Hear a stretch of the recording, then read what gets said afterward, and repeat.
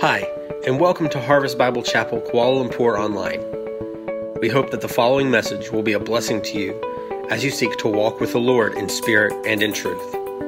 For more information about our church, please visit www.harvestkl.org or click the link in the description below. Well, good morning, Harvest. My name is Eric, and I'm one of the pastors here. And this morning, I invite you, if you have them, to open your Bibles to Isaiah chapter 44. Isaiah chapter 44. And as you're doing that, the past few weeks, we have been walking through a series on the latter chapters of the book of Isaiah.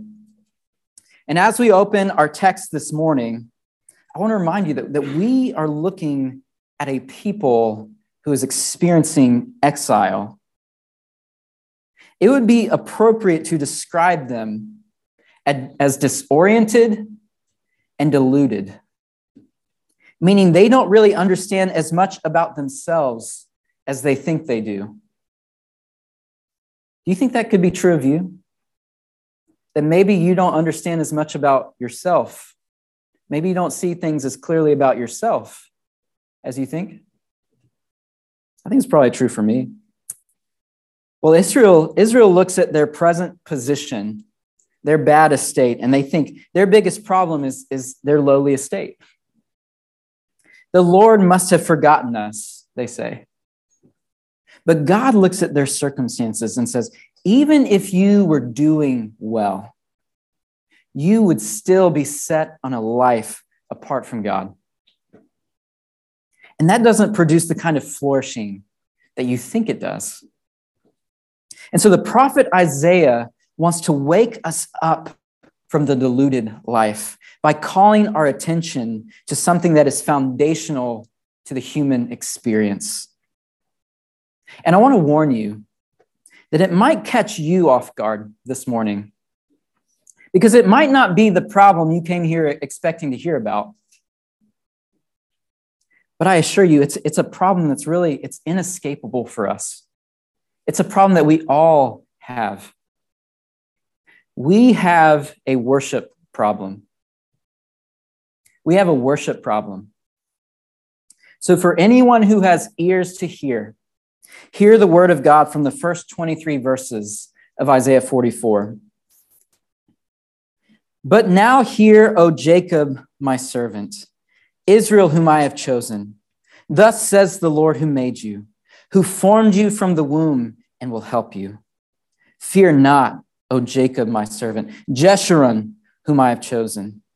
For I will pour water on the thirsty land and streams on the dry ground. I will pour my spirit upon your offspring and my blessing on your descendants. They shall spring up among the grass like willows by flowing streams. This one will say, I am the Lord's. Another will call on the name of Jacob, and another will write on his hand, the Lord's, and name himself by the name of Israel. Thus says the Lord, the King of Israel and his Redeemer, the Lord of hosts. I am the first and I am the last. Besides me, there is no God.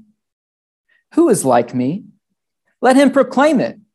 Let him declare and set it before me. Since I appointed an ancient people, let them declare what is to come and what will happen. Fear not, nor be afraid. Have I not told you from of old and declared it? And you are my witnesses. Is there a God besides me? There is no rock. I know not any.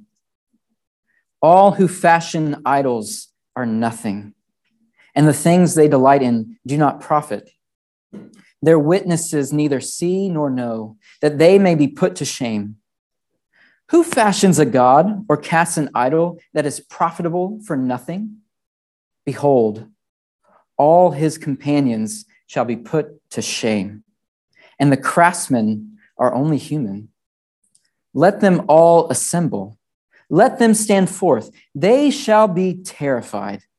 They shall be put to shame together. The ironsmith takes a cutting tool and works it over the coals.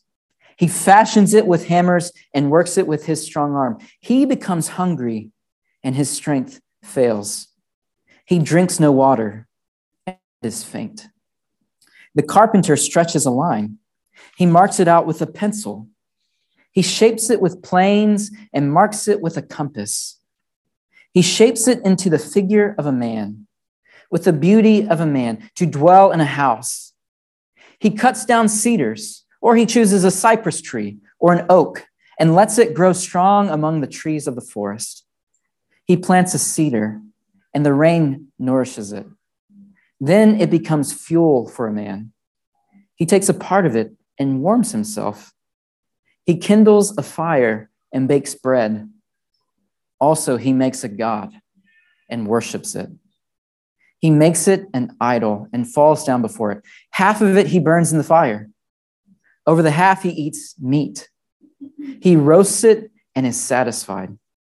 Also, he warms himself and says, "Aha, I am warm. I have seen the fire." And the rest of it he makes into a god, his idol, and falls down to it and worships it. He prays to it and says, "Deliver me, for you are my God."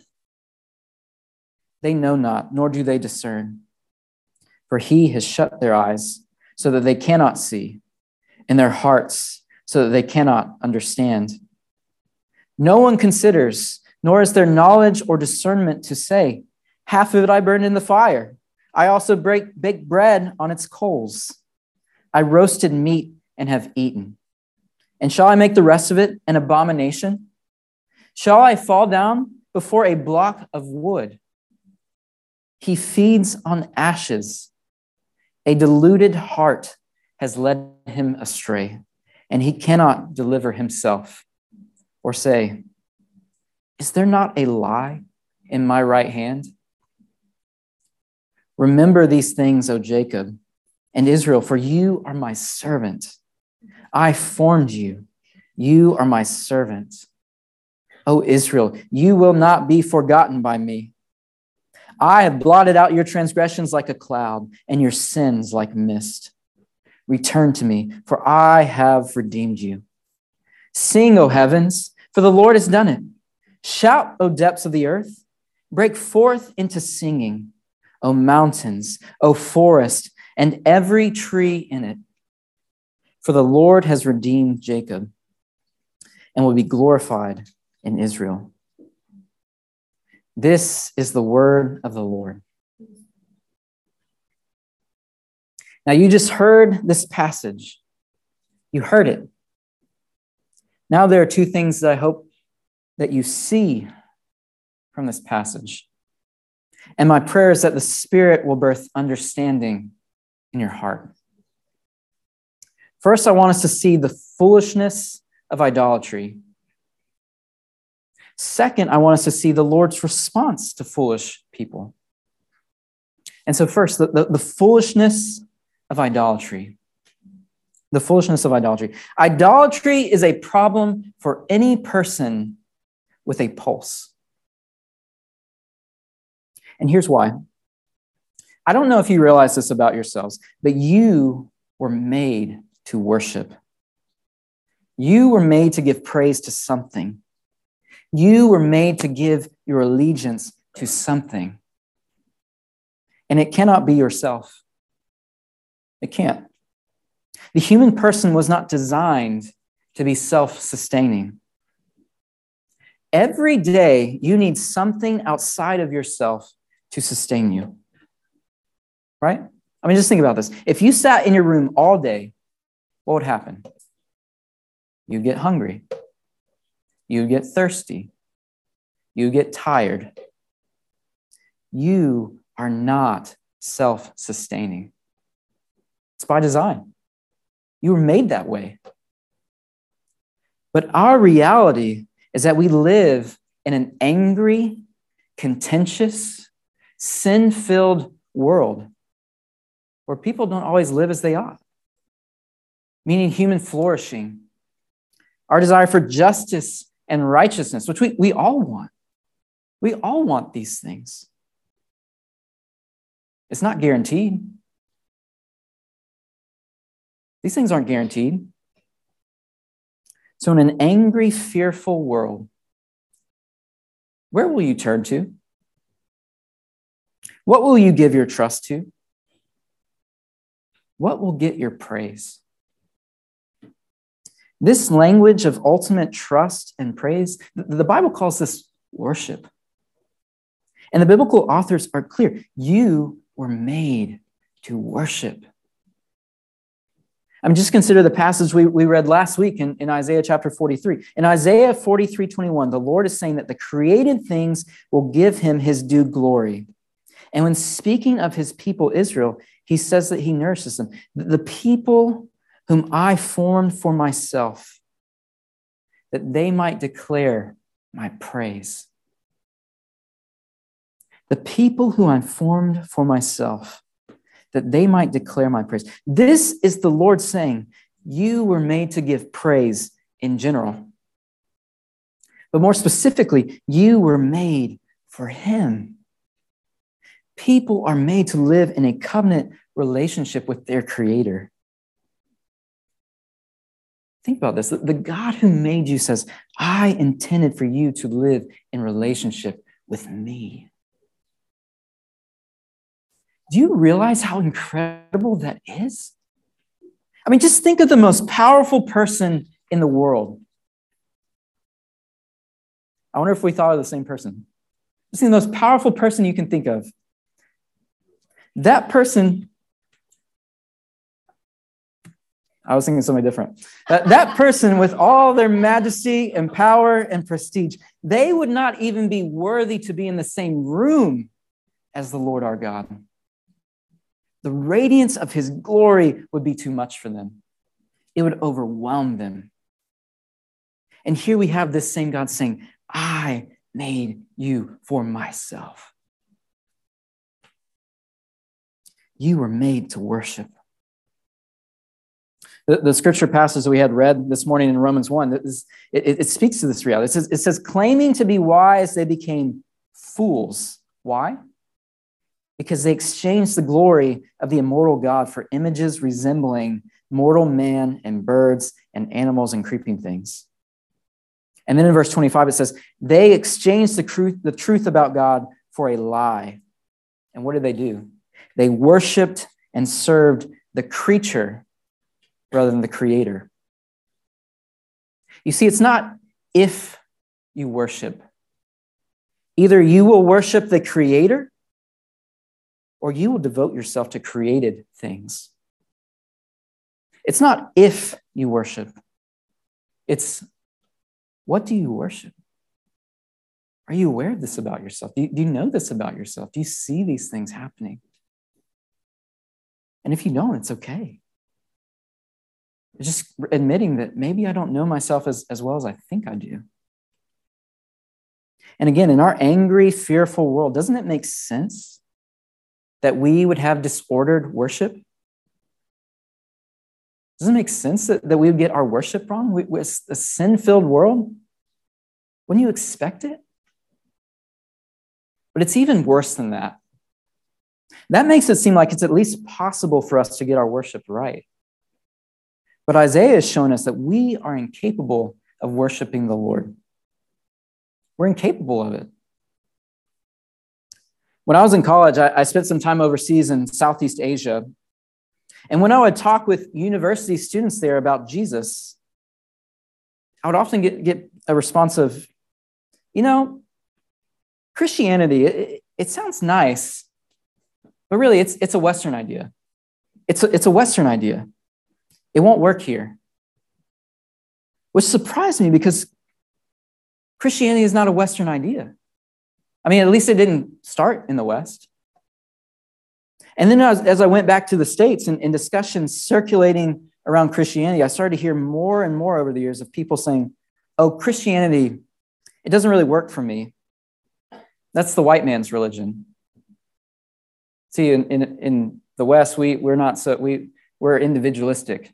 So we think, I'm not going to speak for everybody, but it doesn't work for me.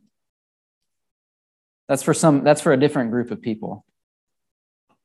Which again, like the white man's religion, caught me off guard. It's surprising to me because, I mean, you were living proof of this, that there have been many Christians throughout the history of the church who are non-white. So how can that be? And then when I look at the rise of the new atheism movement coming out of the West, people who reject the idea that there's any God at all. Let me put this picture on the screen. See a bunch of white men. These are the guys who are supposed to be, this is who Christianity is for. So Christianity is not for people in the East. It's not for people in the West. It's not for the white men. They're embracing atheism. And the point is we all reject God. We all turn away from him. But turning away from our Creator does not mean that we don't worship. No. We all turn to other sources for comfort, for wisdom, for purpose. Our problem is not only that we worship the wrong things, but also that we are completely incapable of right worship at all. We constantly give our allegiance to lesser things in place of God, to satisfy desires in our hearts that only God can quench. But I must tell you, our problem is even worse than that. If we all were made to worship, but we all fail to give our allegiance to our Creator, then what do we worship? And not only that, what kind of effect is that having on us? How is that false worship forming us? Isaiah 44:20 speaks to this sobering reality. It says of the person who is lacking understanding, he feeds on ashes. A deluded heart has led him astray, and he cannot deliver himself or say, is there not a lie in my right hand? Our idolatry does not leave us in a state of neutrality, but it's actually discipling us. Do you know what it means to have a deluded heart? It means that you are deceived. And if you deceive someone, you are intentionally leading them to believe a lie, to live a lie. And Isaiah is saying your false worship, your rejection of God is a sin against him and yourself because you deceive yourself. Your mind is becoming darkened. You are becoming hard-hearted. You see, worship is a matter of exclusivity. It's a matter of exclusivity. God is a generous God. He's a compassionate God. He is a merciful God. He's also a jealous God. And he says of his beloved, I will not share you with any other. You are mine and belong to no one else. Do you see? What we worship is of such paramount importance to God because he knows the human condition. He knows that we become like what we worship. We become like what we worship. Do you ever consider who you're becoming? I mean, surely you're not the same person you were 5 years ago. You're probably not even the same person you were 1 year ago. So what is driving you? What is feeding you? That will give you a window into who you're becoming. But have you embraced who God has called you to be? You were made in the image of God to reflect his nature and character and worth to the world around you, to give testimony to the goodness of God. Is that what your life is about? They say that broken clocks still give you the right time twice a day, right? Out of like 84,000 seconds twice, and it's not very good. They say that broken escalators are still functionally stairs, but ultimately neither fulfill their intended purpose. They betray their design. We are but a shadow of what we are meant to be. And we tell a false story about who God is all the time. All the time. Isaiah is saying to us that we are becoming like what we worship. We always think that we are in total control, but what we worship will eventually control us. It will form us into its own image. This is why the prophet keeps using language of eyes and ears and hearts. Have you noticed this? Have you picked up on this yet? Let me give you an example of a few examples of what I mean. Here, he says in our passage this morning, in verse 18, they know not, nor do they discern, for he has shut their eyes so that they cannot see, and their hearts so that they cannot understand. And then in Isaiah 42:18, he says, hear, you deaf, and look, you blind, that you may see. Who is blind but my servant, or deaf as my messenger whom I send? He sees many things, but does not observe them, meaning he's not physically blind, right? He sees many things, but does not observe them. His ears are open, so he's not physically deaf, but he does not hear. He's saying you're becoming like what you worship. What's he talking about? He's poking at the rampant idolatry of his people. God is saying these so-called gods that you carved with your own hands, why do you keep running to them? Don't you see what this is doing to you? They're in the same room as you, but they can't hear your cries for help. You bow before them, but they can't even see your reverence. Listen, you have become as lifeless as the idols you worship. It's made you less than human. You can't hear. You can't see. You lack understanding. Except you think you have total control. You are blind. Our false worship is eroding our hearts. You know, I don't know if this is true here, but go with me here. You know how in your teenage years and maybe into your 20s, you kind of think you're invincible? Is that true? Have any of you experienced this? Yes, no, maybe? Maybe you've encountered those teenagers and 20-somethings who are like this. They think they're invincible, but you're not. So you think you can do anything? So you eat whatever you want because you think it doesn't matter. You make questionable decisions that you'll look back on a decade later thinking, yeah, I probably shouldn't have done that. And everybody else around you is like, man, what an idiot, you know? But really, and those who have aged beyond this life stage know what you're really doing is you're exposing your body and mind to things that are shaping you. You think in the moment, this won't matter. It doesn't matter. But you are training the inclinations of your heart. You are feeding the real desires that are in you with junk. And years later, you're thinking, why do I desire junk? Why do you think?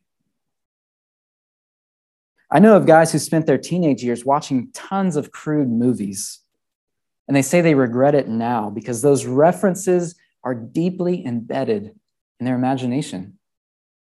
I know of guys who dove deep into pornography, who now feel trapped because images will creep into their minds uninvited. I think these things aren't having any kind of effect on me, but they are. You see, at some point, what began as willful choice became crippling need. I can turns into I must. And I must becomes I can't live without.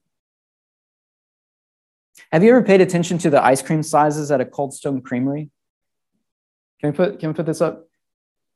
You see that? They understand the human heart. They get the human heart. The cherry on top for all of our foolishness is that we choose the more difficult path. I mean, verses 12 through 17 highlight this point. Those who craft idols become hungry and their strength fails. They become faint. They become deluded. The source of their God is weak. It needs rain to sustain it. In verse 15, what supplies them fire for warmth and nourishment is also used to be their God. Crafting your God is hard work. And it only serves to highlight how much easier, how much more accessible the Lord makes himself and the real strength he shows in bringing us salvation. Most people don't even realize how lifeless they have become. We are dead in our sin. But if you are becoming open to the reality of your own deadness, then maybe you're becoming ready to hear the good news. Maybe the Spirit is at work in you. Maybe he's stirring something in you this morning. And I pray that you will receive it. What hope do dead people have? Nothing short of resurrection.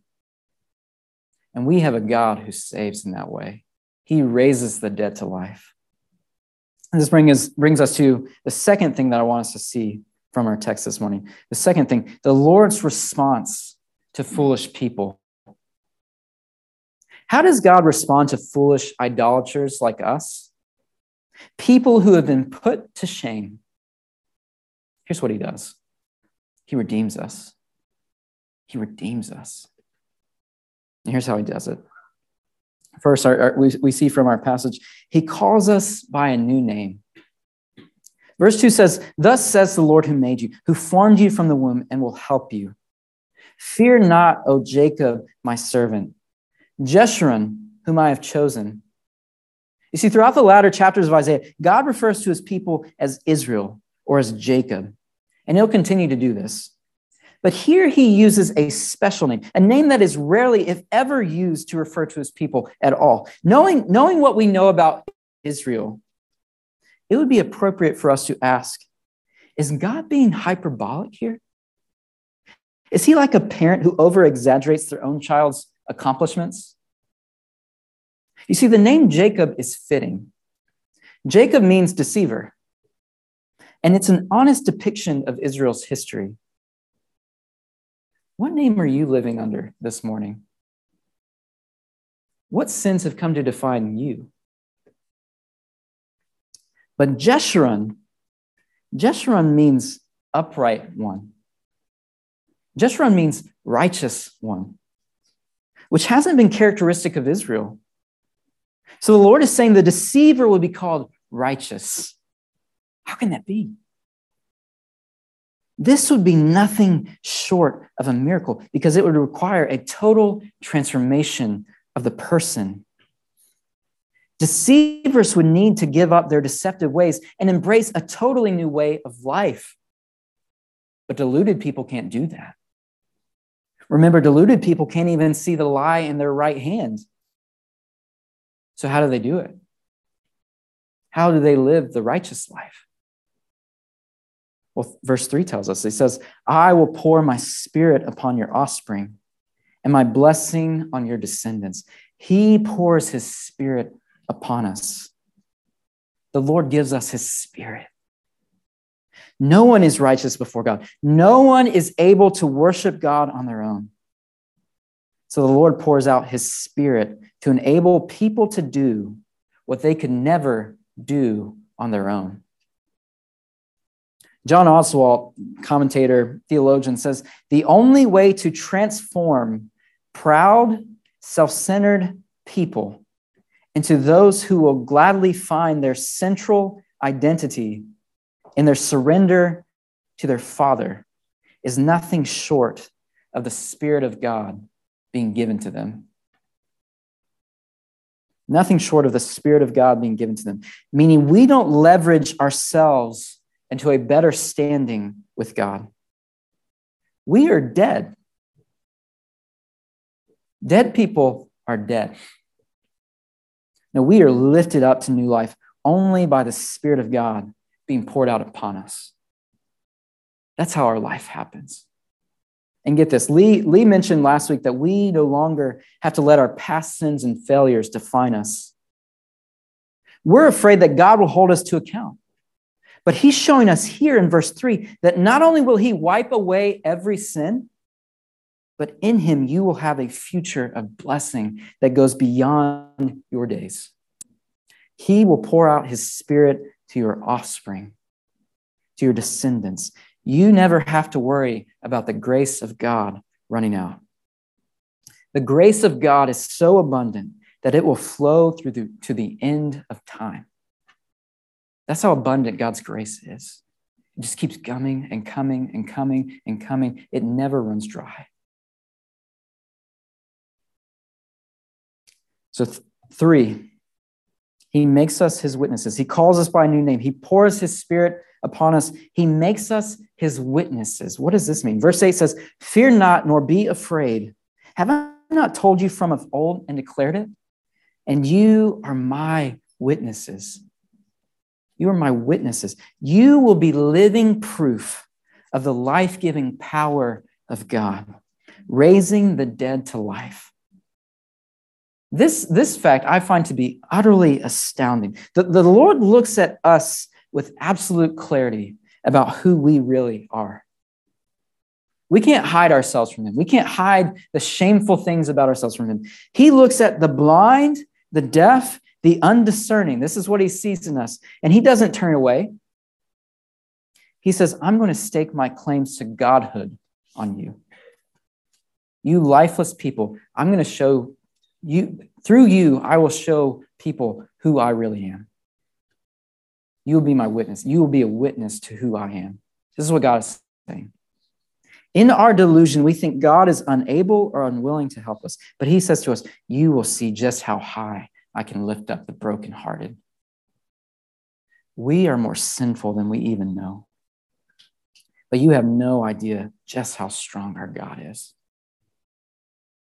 God doesn't say, do these things and you will be my witnesses. Go and do these things and this is how you'll be my witnesses. He's saying dead people who've been made alive, they quiet themselves before the Lord. They give glory to the Lord. Their total trust and allegiance is to the Lord. Their praise and adoration is unto the Lord. They call out to him. They fellowship with him. They depend on him. They give their thanks to him. They do this out of the overflow of their own experience of the transforming work of God in their lives. Do you know that God is at work in you? God is alive in you? Think about that. Last month, I was listening to a podcast where a university professor from the United States was sharing her faith story, her story of coming to faith. And her story resonated so deeply because it just broke down all sorts of categories for me. As I listened, I kept thinking, that's not how I thought that would go. That's not how I thought you would have reacted there. And in my experience, people with stories like hers, they don't express faith in Jesus. You probably know people like this. You can probably think of people right now who you think there's just these people, they just don't come to faith. They don't profess faith in Jesus. Well, she's in that bill for me. She's in that category for me. People like her, they don't come to faith. And she's sharing how she's coming to faith. And in her testimony, she describes her encounter with people who've experienced the power of the Holy Spirit. And I'm not talking about Pentecostals here, okay? I'm just talking about people who've been filled with the Spirit. Like any average Christian experiences the Spirit bringing us to life. And she was just completely unsure of that work in herself. She's like, I just don't feel it. I'm just not sure. But as she continues to tell her story, and as I'm listening, I'm just like, oh my gosh, she's alive. She's alive. The Spirit is alive in her. God has brought her. It just leaps out of the audio, just like, oh my, she's alive. Like the Spirit of God is doing something in her, and she doesn't even fully understand it. It's amazing. It's incredible. She's alive. It's unlike anything in this world. And the Lord is doing that in you. He's saying, you are my witnesses. Out of the overflow of your own experience of what Christ is doing in you, of Christ coming in you, the Spirit raising you to life, you are bearing witness to the life-giving power of God. He's doing this in you. And then finally, verse 22 says, I have blotted out your transgressions like a cloud and your sins like mist. Return to me, for I have redeemed you. That's our final point here. He blots out our transgressions. He blots out our transgressions. To God, your sins will be like a cloud, like a mist. They will melt away. They won't even warrant a footnote in the course of human history. They will be like a vapor in comparison to the glory revealed through the cross of Jesus. Jesus, the servant who suffered at the cross to raise the dead to life.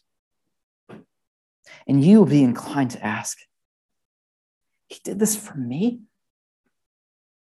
Is this not too wonderful? And the Lord will say, nothing is too wonderful for me because of my servant Jesus. Look to him. You haven't even begun to see just how wonderful are the things I will do for you in Christ. And he will put the words of a new song in your mouth. And we will say, worthy, worthy, worthy is our Savior. God takes lifeless people who have thrown their lives away, and he promises them resurrection. He raises the dead to life. No subtle improvements, no quick fixes for a better life. No, he will make you into who you were always meant to be. Nothing in this life can offer you that. And so I tell you, church, this morning, Jesus is better than life. We invite you to continue worshiping him this morning. Let's pray. Heavenly Father, it doesn't make sense just how good you have been to us and how devoted you are to your people. God, you are a God of resurrection. You are a God who brings deadness and you make it life. Total transformation. You change us. God, I pray that you continue to change us. If there's anybody in this room this morning who has not experienced this life change before, God, I pray that you would awaken them to give them ears to hear, give them eyes to see. God, birth faith in their hearts this morning. Would you strengthen us, God? That when we worship you, we become like you. We're becoming like you, God. I pray that we would desire that more than life itself. God, be with us, we pray, in Jesus' name. Amen.